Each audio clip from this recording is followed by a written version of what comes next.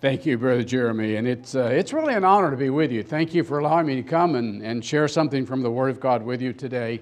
And I've just been looking forward with a great sense of anticipation. I remember your church from a lot of years back, and I didn't remember until today that I knew your first pastor, Fred Clifford, who was a good friend and a great, great man. And then Brother Dean became a friend when we were students together at Piedmont. Now, he was 3 years ahead of me at Piedmont, but I remember him. We weren't close friends, but we were friends, and I thank God for him, and I thank God for the ministry he had here and the ministry he had with Word of Life, and all God's done through him over the years. So to reconnect with him today, that really blessed my heart. I really enjoyed that. Jeremy and Allison are special to me. Yeah. When I was at Piedmont, the students who came, I assumed they were my children. They didn't assume any such thing and didn't want to be any such thing, but I just claimed them as my kids, and Jeremy and Allison are like my own children, and I thank the Lord for them. You are blessed by the Lord to have the under-shepherd that God placed at Community Baptist Church. And you are honored to have this man of God. I've traveled a little bit in my day. The number of pastors available today is thin. They're scarce. And the number with his skill and his vision and his fire that burns within him and the way he leads you is rare. And you are blessed. And I call it an honor to call him my friend, and I respect him, and I love him. And it's just great to be with him today. But it's great to be with you. So thank you for the privilege of coming. I enjoyed so much the fellowship before the service, and I enjoyed as well the music of the morning and those photographs. Some of you were a little funny looking back in your younger years. It was really great to be with you on this particular day. I want to talk about change. God is a God of changing people. The Bible still says that all things have passed away. Behold, all things have become new when you are born again and you become a son or a daughter of the living God. But God wants to change you into a life that is productive, a life that has some meaning, a life that accomplishes something, a life that leaves behind when you're gone lasting fruit, which you will be blessed to enjoy for time and for eternity. And God is a God who is just working daily within your life to make you productive. Judy and I live in Midlothian, Virginia, which is a suburb of Richmond. And we also have a cottage, a summer cottage. It's a house I grew up in, actually, over in the mountains of southern West Virginia near Beckley. And we spend our summers over there, and we have a ball. I just love it. I have 20 semi-dwarf fruit trees. Now, they're pretty young yet, but some of them are at a producing age now. And I have apple and peach and pear and pawpaw. I didn't want any pawpaw, but my grandkids call me pawpaw, so we selected that fruit and planted a couple of trees, or 3 actually. It's a strange kind of a fruit. It's a rather oval-shaped fruit, 3 to 6 inches long, very, very sweet, and it's affectionately called the West Virginia banana. But anyway, we have pawpaw trees. But that's another one I want to tell you about. We have 9 fruit trees. Now, at 5 years of age, they should be producing some good apples, but they weren't. They weren't doing much of anything. So I finally wised up last year, and beginning in the fall and then again in the spring and through the summer, I did some neat things. I tilled a wide circle around all those trees very carefully and very thoroughly, and I fertilized them with the correct kind of fertilizer to make apples grow, and I put mulch all around those trees, and I painted the trunks of the trees. Latex paint, cut half water, half paint. Paint them to keep the insects from burying insects in and the sun from sunburning the bark and those kinds of things and disease out of the trees. And then I pruned them a little bit. Not much. They didn't have enough limbs left on them. But because the deer had been eating the limbs off, every time one grew out they could reach, it was gone. But I had a few little limbs up there, and I pruned a little bit, and then I sprayed them with the appropriate kinds of things more than once and got them all in good shape. And guess what? Had a bumper crop of apples. Beautiful apples. Red delicious, golden delicious, wine sap. And we're up there in September. We had to go back to Richmond for a few weeks. And I said, Judy, we're going to leave those apples on the tree for just a little while because they're just not quite ready yet. And when we come back, we're going to make all kinds of apple stuff. Came back. Every single Golden Delicious was gone. Every single Red Delicious was gone. And I got some of the healthiest deer in southern West Virginia. Now, they left the wine sap. They're a little bit tart. They didn't want them. So we have some great applesauce made out of wine sap apples. But you have to take care of the tree if you're going to have fruit. God is a God who is taking care of his fruit trees to make them productive. Now, the Lord Jesus used farming illustrations on many occasions, but Israel was an agrarian society, and he selected from the society of that day farming illustrations. Let's use two of them today. One of them briefly, one of them a little more extensively. Would you take your Bibles and open the Word of God to the Gospel of Mark, chapter 11. Gospel of Mark, chapter 11, and verses 12 through 14. And these are the words in that text. And here in this text is the attitude of the Lord Jesus about fruitlessness. You know, this is the day of the internet, which I really like and I really enjoy. And you can use a search engine, Google or whatever search engine you're using, to find information on just about any subject in the world. But if you want to know the mind of Christ, if you want to know the attitude of the Lord Jesus, you open up the book that God left behind, and it still shares with us that information. And today we look in this text at the attitude of Jesus Christ about fruitlessness in those who say they are sons or daughters of Almighty God. Chapter 11, verse 12. Now the next day, when they had come out from Bethany, he was hungry.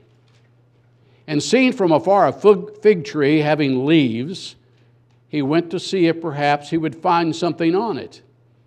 When he came to it, he found nothing but leaves, for it was not the season for figs. In response, Jesus said to it, "Let no one eat fruit from you ever again." This is the week that we generally call the Passion Week. It's the last week of the life of Christ. By the end of this week, he'll be on a cross, die, be buried, and beginning the first day of the next week, he will resurrect. Palm Sunday's ended. It's Monday morning, and he's on his way back to Jerusalem and the temple, and he passes a fig tree. It's in full foliage, and the leaves would suggest there's something there which is edible. But when they arrived, nothing. Commentary from Dallas Theological Seminary for a number of years ago says that, by the way, it was roughly April in the spring. In Palestine, fig trees produce crops of small edible buds in March, followed by large green leaves in April. Now, pausing there, it is said the buds were a food for common, ordinary people who would pick those things and eat them. Then the quote continues, "An absence of these buds, despite the tree's green foliage, indicate it never was going to have any fruit that year." And the Lord Jesus arrives with full foliage, no buds. And the Lord Jesus curses the tree. This is his attitude about profession without performance. This is his attitude about hypocrisy. Claiming to be something, demonstrating nothing. The word hypocrite in the original language is the word actor, pretending, making a pretext. In context, it's a lesson for the disciples who are with him. It's a lesson about Israel. Israel is a nation which has been super blessed of God, God's chosen people, God's favored people. That nation had not produced the spiritual fruit that God intended for them to produce. And the Lord Jesus is explaining to these who are with Him, illustrating to them in a very powerful and vivid way how He feels about a chosen people who have not produced the fruit which He intended. Application. The Lord Jesus is demonstrating through the Word of God and speaking to us on this homecoming morning about His attitude towards men and women who say they're sons and daughters of God and in whose lives there's no evidence that there's any fire at all. That was Monday. The next day they passed by again. It's Tuesday. Back to our text in Mark 11. And note, please, verses 20 and 21 of Mark chapter 11. Now in the morning, as they passed by, they saw the fig tree, dried up from the roots. And Peter, remembering, said to him, Rabbi, look, the fig tree which you cursed has withered away. So Jesus answered and said to them, have faith in God. And then he continues in his discussion of this moment. Now it's Tuesday morning, and they come by again, and the tree is dead from the roots to the top. It's totally dried up, and it's totally dead. Once we get a glimpse of what Christ has demonstrated through word and illustration, got any doubt about His opinion of fruitlessness? He has no patience with hypocrisy. He has no patience with acting, claiming to be something, but you're really not that at all. He has no patience with fruitlessness. To the disciples on that day, are you listening? Are you paying attention? To you and me, Christians, church members, members of the community, are you listening? Christ wants you to know His attitude, and you don't have to Google it. You just open the Word of God. Now we go to a different text. Would you take your Bibles again, please? And this time turn to John chapter 15. We're in John chapter 15, beginning in verse 1. We have the attitude of Christ about fruitfulness. Not fruitlessness, but fruitfulness. And I want to read the first two verses of John chapter 15, where the Word of God says, I am the true vine, and my Father is the vine dresser. Every branch in me that does not bear fruit, He takes away. And every branch that bears fruit, He prunes, that it may bear more fruit. In those first two verses are the final of John 7 I am statements. I am the vine. I am that woody plant. I am that grapevine. But I am the true vine. And the life of Christ and the work of Christ and the ministry of the Lord Jesus contrasts with that of Israel as a nation which produced no fruit. And in fact, in our day and time, the same thing becomes apparent, that there are some people claiming to be something who are not real. I'm the true vine. My Father is the vine dresser. My Father is the husbandman. My Father is the operator of the farm. Israel, you're God's choice vine. He lavished care, He lavished attention, and He longed for fruit. But there was no fruit. Anything produced was degenerate and rotten. Now we have Jesus' attitude unfolding before us about fruitfulness in the next number of verses. In the context, Israel. In application, to us. So how do you avoid fruitlessness, which Christ loathes, and become fruitful as Christ desires for your life? God has a plan, and God has a process in your life to bring you to that which He wants to use, and that which He wants to bless, and that which will produce lasting fruit in you. Not just pastor, not just me, not just those fabulous missionaries who come by, not just those in full-time Christian ministry. Not giants of the faith like Brother Dean, who so faithfully served God all of his life, but you, all of you, It doesn't matter age. It doesn't matter whether you're a skilled speaker or not. It doesn't matter if you can sing like a songbird or not at all. God has a plan and God has a process to produce fruit in your life. So let's look at how He goes about doing that in the next few verses who give Jesus' attitude about fruitfulness.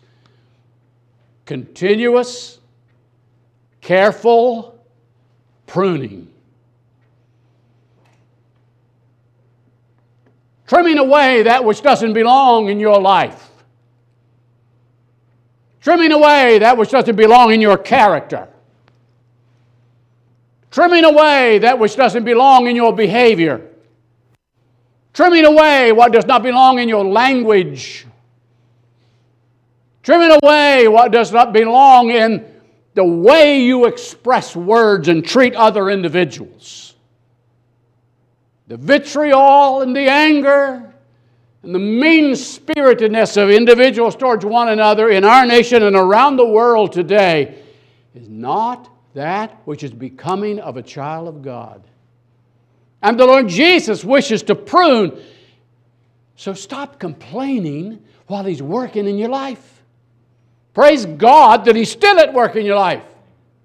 Praise God that He's willing to work in you to make you into the woman of God, the man of God, the young man, the young woman of God who can produce fruit and be productive in life and be blessed in your soul while you're alive and go home to glory, having done that which God put you on planet Earth to do. Pruning is necessary for vines or apple trees. You remove the dead growth. You trim and you shape the tree so the air can get in amongst the branches and the sunshine. And the vine can blossom freely and the vine can produce heartedly. And just as sure as pruning is necessary for a vine or a tree, it is necessary and helpful in the life of a Christian. In Israel, necessary. Amongst the disciples, necessary. For you and me, absolutely, positively necessary. And that process is sometimes painful and difficult to endure. And you wonder, why in the world am I going through this? But when God has finished, it's always beneficial. It's always beautiful. It always produces bountiful fruit with which you can be blessed, and those around you will be blessed as well, and which God can honor. You'll blossom freely and produce fruit heartedly. Now, I want you to follow the couple of continuums here. Now, I used a plural word, our desires.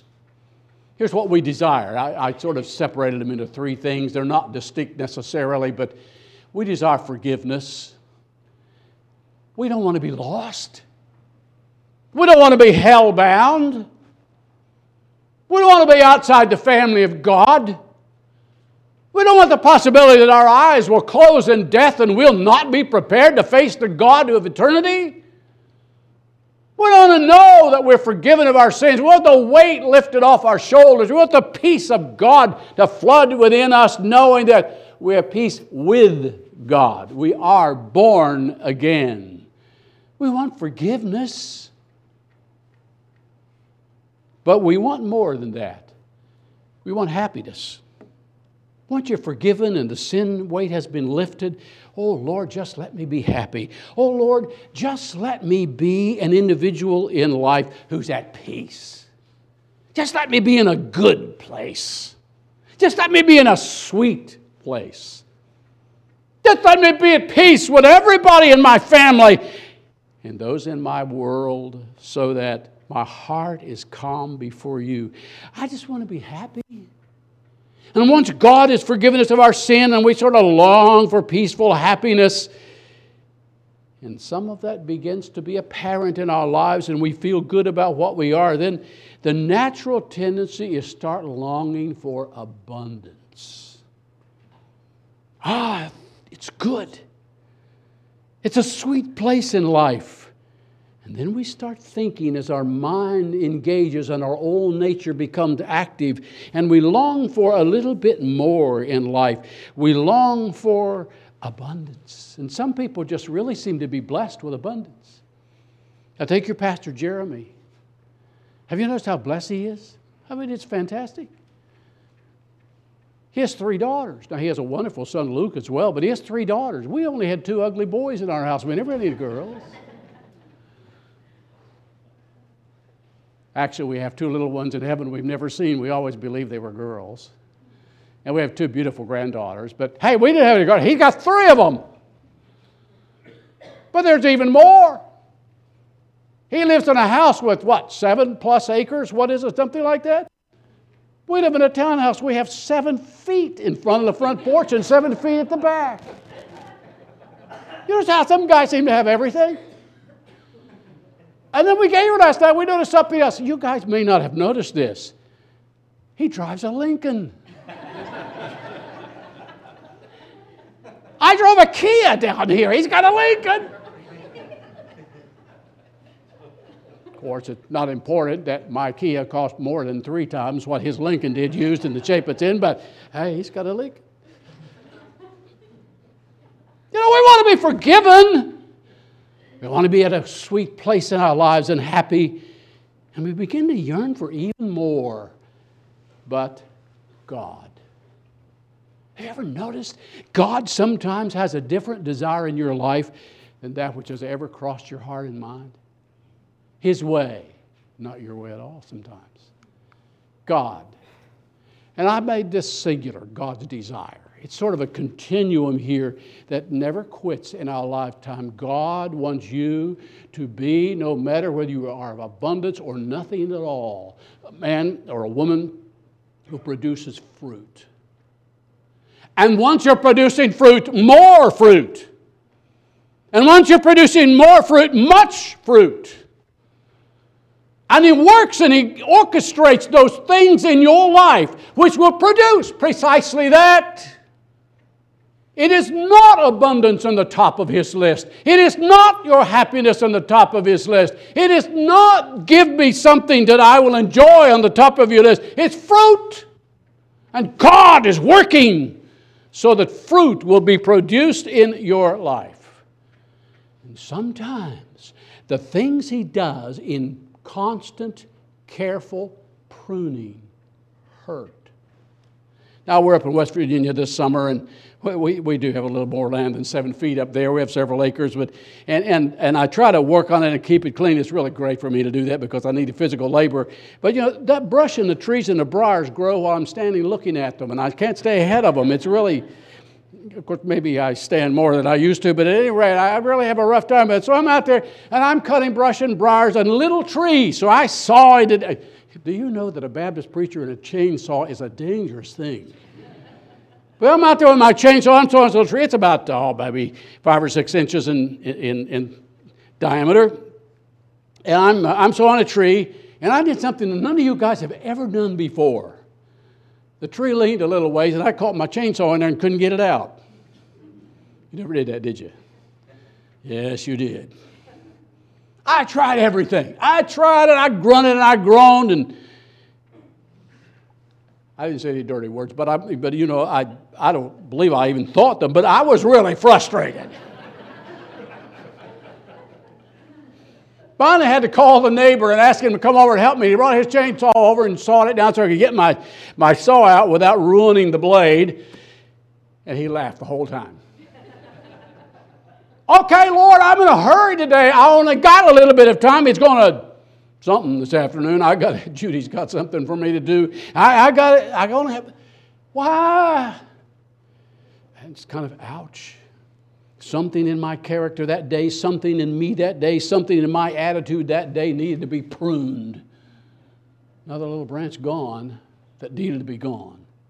But it wasn't the end of the story. He comes down, my neighbor, with a chainsaw, and I stepped out of the way so he wouldn't be sawing me. And I stepped sort of on the edge of my neighbor's yard there where we were cutting the tree. And I stepped on a very old board with a big old rusty nail, very rusty nail. And it went through my shoe, and it went through my sock, and went up into my foot. Now, I gotta quit, turn everything off, and go back to the house and clean up, and it ain't even Saturday.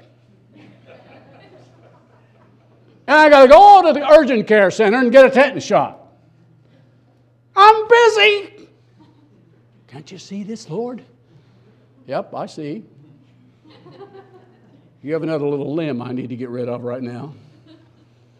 And maybe I have to lift a little out of your wallet along the way to help in the process. And a little bit out of your time. And a whole bunch out of your pride.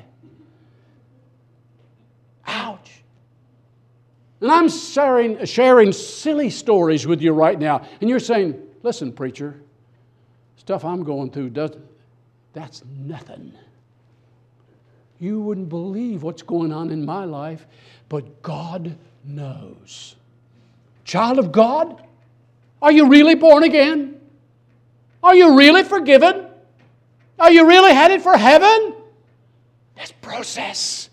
He's moving you along a continuum, and He's designing experiences, and He's designing situations which will mold you into the man of God and the woman of God that you really ought to be, so that you'll have fruit, and more fruit, and much fruit in your life. And when it comes to the end of it, you'll say, hallelujah, God is good. But we go on to this process that God has.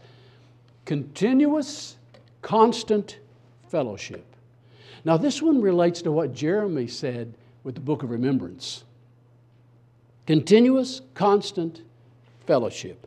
Got your Bibles? Look at chapter 15 of the Gospel of John, verses 3 and 4. You are already clean because of the word which I have spoken to you. Abide in me and I in you, as the branch cannot bear fruit of itself unless it abides in the vine, neither can you unless you abide in me. Continuous conscious fellowship with God. Vital communion with Christ. He said to the disciples, you're clean through the Word. And for you and me, the question mark suddenly leaps off of the text and the thoughts. Are you born again? We don't want to know anything about how religious you are. We don't want to know anything about what experience you've gone through. Are you born again? Have you been washed in the blood of Jesus? Did you come to that point in your life when you knew you were a sinner in desperate need of change? You could not produce on your own under the condemnation of God. But Jesus died for you at Calvary and shed His blood so that you could have everlasting life. And of your own choice, your own volition, you received Christ as your personal Savior, and you passed from death unto life. Has it occurred? If so, then you're in a vital communion with Christ. But then there needs to be a vital consciousness of Christ. Now the word in verse 4 is the word abide. I'm not an abstract thinker. But to me, the word abide is a bit of an abstract word. I really have a hard time getting a handle on this, wrap your mind around it, so to speak. I really have a rough time, but John loves this word. The Holy Spirit used John to write it. 11 times in this chapter 15, he mentions abide. 40 times in the Gospel of John, he mentions abide. 27 more times in 1 John, 2 John, 3 John, he mentions abide. Must be some significance if it comes up all of those times. The Greek word means remain, continue, keep on, don't move. You stay right there. And in fact, having stayed right there, press forward. But can I share with you some of my thoughts about this word? This is not comprehensive, it's just me. But can I show you what it means to me? You spend your life. You spend your days and your hours and your minutes in the presence of Jesus. Consciously aware that He's there. Sure changes some of the words that come out of your mouth. Sure changes some of the actions that your hands get involved in. Sure changes some of the attitudes of your heart, but aware of the presence of Christ. And you walk with Him hand in hand in a sense.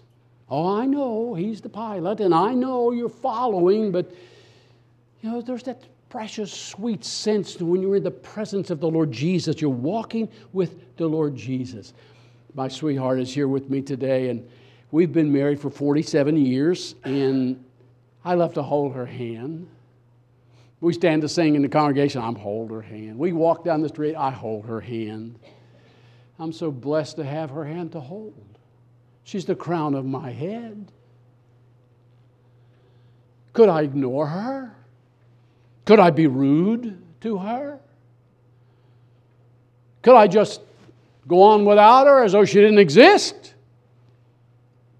Could I live my life and call on her when it's mealtime? No. I love walking side by side with the woman God put in my life. And I definitely married above myself.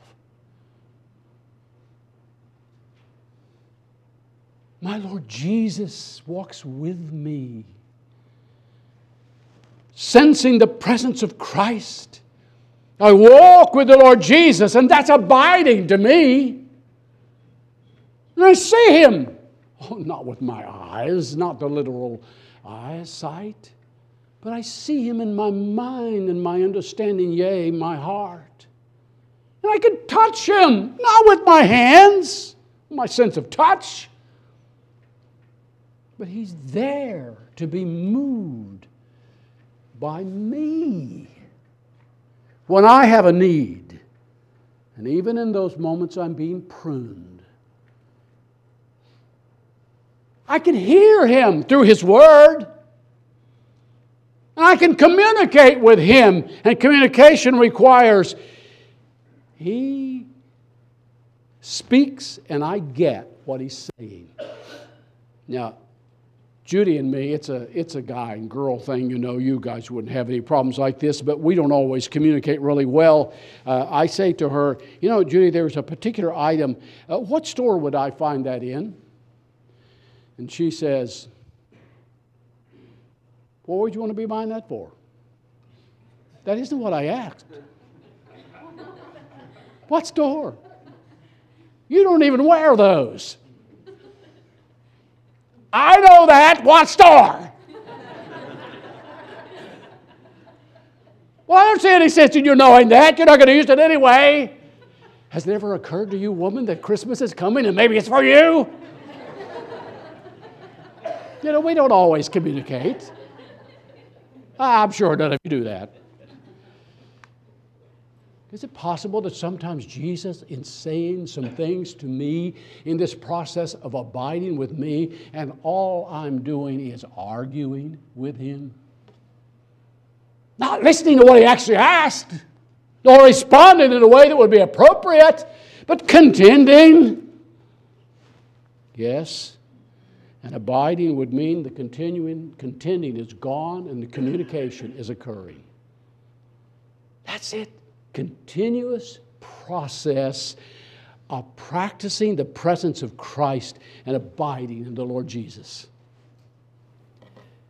When they grew up, our sons were such we always wanted to know where they were. And I confess to you, it may have occurred, but I don't ever have any memory of a time when we didn't know exactly where they were.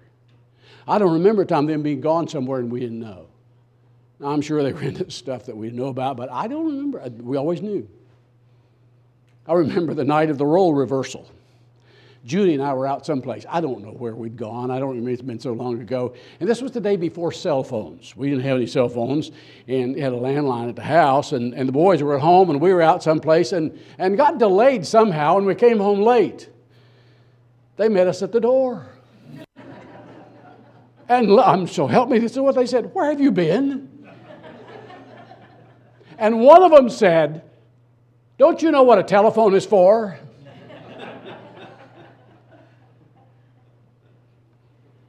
Now they're grown. One's 43 and one's 39. I don't think there is ever a day we do not know where they are or they where we are. They would have been praying for Judy and me this morning. And we for them, for each of them, would preach the Word of God today, even now. And in their respective pulpits and their respective places, we know where they are, and we're praying. And what a joyous thought that is. Is God any less concerned about where you are than you are about where your children are? Is He? No! And sometimes He has to stop you in your tracks and correct you.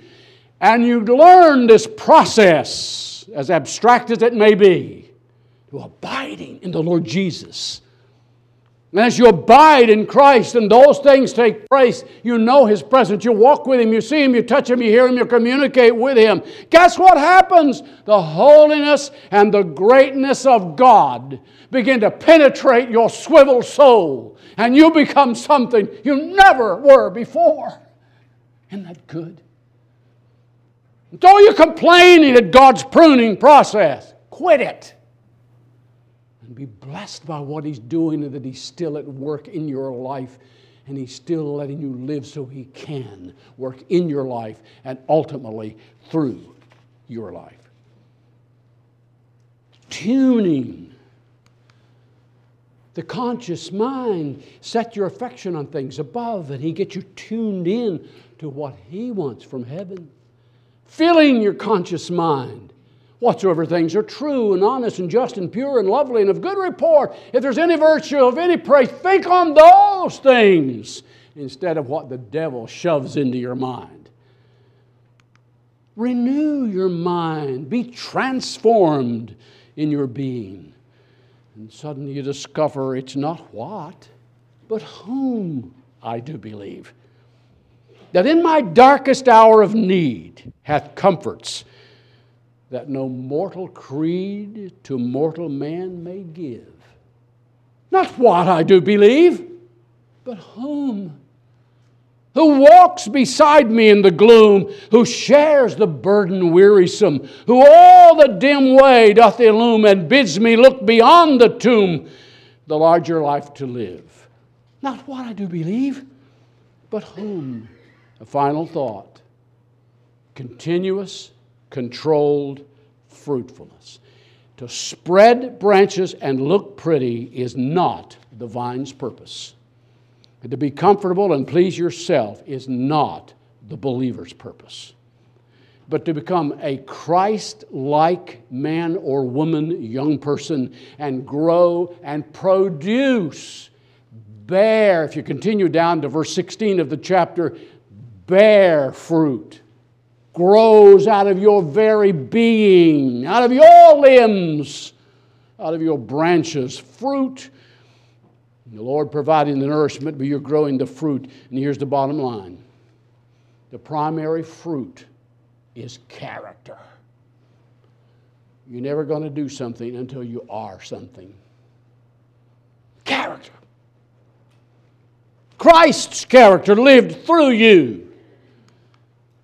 Our personalities and our appearance are not the same. Here we are sitting in this church today. We're getting ready for lunch and a wonderful fellowship time, and it's homecoming Sunday.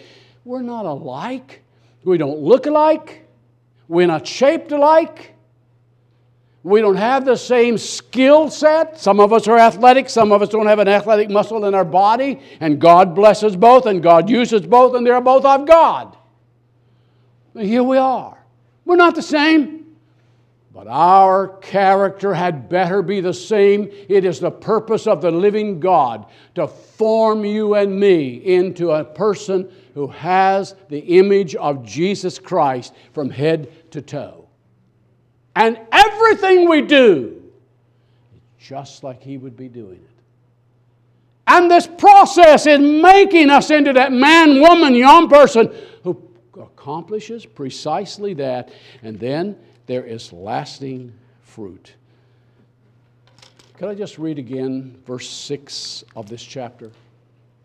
Because now there is a frightening verse. If anyone does not abide in me, he is cast out as a branch and is withered, and they gather them and throw them into the fire, and they are burned. Well, number one, it's not a matter of somebody being born again and then not being born again anymore because they lost their salvation. That is not what the text means. That would be Scripture denying Scripture, and I'm telling you, Scripture never denies Scripture. What's true in the Word of God is true throughout the Word of God. Doesn't mean that at all. But there are those who are professors, but not possessors.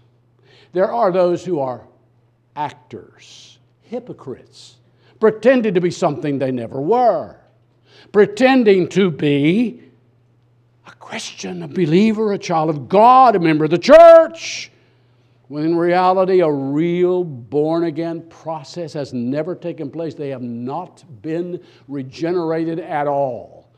I don't care what your experience was. Has there been a genuine new birth? Child of the living God. May I tell you just confidently, of my own confidence, I was a pastor for a lot of years. 52 years of ministry, except for 14 years at the college. Most of that was pastorate. 3 years as alumni director. I buried a lot of people. Hundreds and hundreds. Many times I stood before a coffin and I said, Lord, you know Mr. So-and-so, Mrs. So-and-so. There were members here.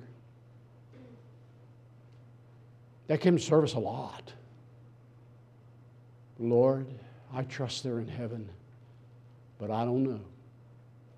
I never saw the witness of the Holy Spirit in their lives that one would think would be there if that was a woman of God or a man of God. Oh Lord, help. I don't know. That's what's here. Homer Heater points out this had actually happened earlier in the evening with the removal of Judas Iscariot from their very midst. He was a pretender, not a possessor, not born again. But among them all, can you imagine? And yet, to do what he did, not to be a child of God, but one quick thought. Just think. You really are saved. You really are washed in the blood. You really are forgiven. You really are bound for heaven. Just think of the sadness and the worthlessness of a man or a woman who goes through the Christian life bearing no fruit for the Lord because you're living for yourself. Would you bow your heads, please? Thank you, Lord, for a time in the Word of God this morning, an encouragement of the Word of God in this day, and the challenge and conviction of the Word of God in this day. Thank you, Lord. Father, bless this group as we go now for further fellowship. But, oh Lord, may the Holy Spirit minister in a way He chooses. And I pray in Jesus' name, amen.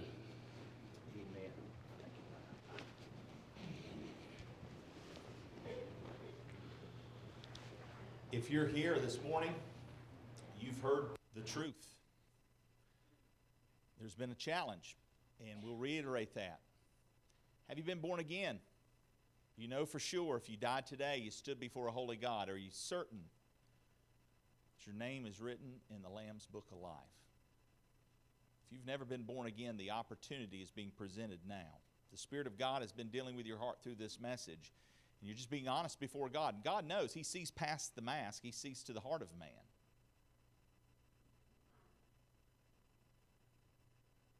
I invite you in this closing moment, surrender your heart and life to Jesus Christ. Call upon His name, because His name is the only name given under heaven amongst men by which we can be saved. And so if you've never done that, you've never truly come to the end of yourself and called upon His name, I want to ask you to do that in this closing moment. If you would bow your heads and close your eyes. Father, You know the heart of everyone here. You've drawn us here today. Many reasons given to come, but Lord, we know those were simply tools used to bring people to hear your word, to perhaps bring some to come to know you. And so, Lord, in this moment right now, I would ask that those who are children of God, those who are truly born-again believers, would ask that you cry out to the throne room of grace. Enter in, as your dad has said, you can come freely. And let's go and let's ask, Lord, please draw those that are here this morning that don't know you. Pull on the heart, Lord. Pull them to yourself. Let them know that you love them, and you demonstrated that love on Calvary. You sent your only begotten Son, and you've made a promise that if anyone would believe upon him, they wouldn't perish, but they could have everlasting life. Lord, you said in your word you're not willing that any should perish, but that all would come to repentance. Lord, I pray that in this moment there would be those who would repent of their sin. The Bible says we've all sinned and fall short of the glory of God, and the wages of sin is death. If we get what we deserve, we do deserve death. But the gift of God is eternal life through Jesus Christ our Lord. If you're here this morning and you've never called upon the name of Christ, you've never repented of your sin and placed your faith in the finished work of Calvary, call out to Jesus in this moment. Right there in the quietness of your heart in your seat. God's listening, and He wants to hear from you. Lord, forgive us. You know our framework. You know our fallen nature, and we're broken people. And you've loved us and don't desire that we would stay in that condition. And that's why you sent your Son Christ to die for us. Even while we're still in our sin, Christ died for us. And Lord, I pray that there would be those in this moment that were turning to you to say, Lord, forgive me. I know I've sinned against you. I've not lived as I should. Lord, I can't. I'm incapable. But I believe what's been shared today. And I believe you love me. And I believe you have a new life for me in Christ. And I want that life. Lord, forgive me my sin. I know I'm a sinner. I know I do wrong. And Lord, I just call out to you today. Save my soul. Create within me a new heart. Give me a new life. Give me a new direction. I'm tired of the pretending. I'm tired of wearing the mask. I'm tired of the same old, same old. I just want to know you. I want to abide in you. And I want you to abide in me. And so I turn to you today, and I call upon the Lord Jesus Christ because of his shed blood, because of his death, his payment on my behalf, because of his burial, and most importantly, because of his resurrection, I can have the hope of glory. If that's you here this morning and you have placed your faith in Christ, we want to know about it simply because we want to come alongside you and encourage you in your walk. And so would you let somebody know, Pastor Nate, Pastor Dean, Dr. Wilburn, there's many here who could talk to you, can encourage you how to begin this walk. And so please, before you leave today, seek out someone to say, today I put my faith in Christ. And if God's word is true, and it is, and he says you're a new creation in him. May those old things begin to pass away, and may all things become new. Father, thank you for your precious word. Thank you for these folks that are gathered here today. Lord, as we go from here, I pray that you'll help us to be Christ conscious in everything, that will bear much fruit for your name's sake. And that the joy of the Lord would dwell richly in all of us for your name's sake and truly for your glory. In Jesus' name, Amen.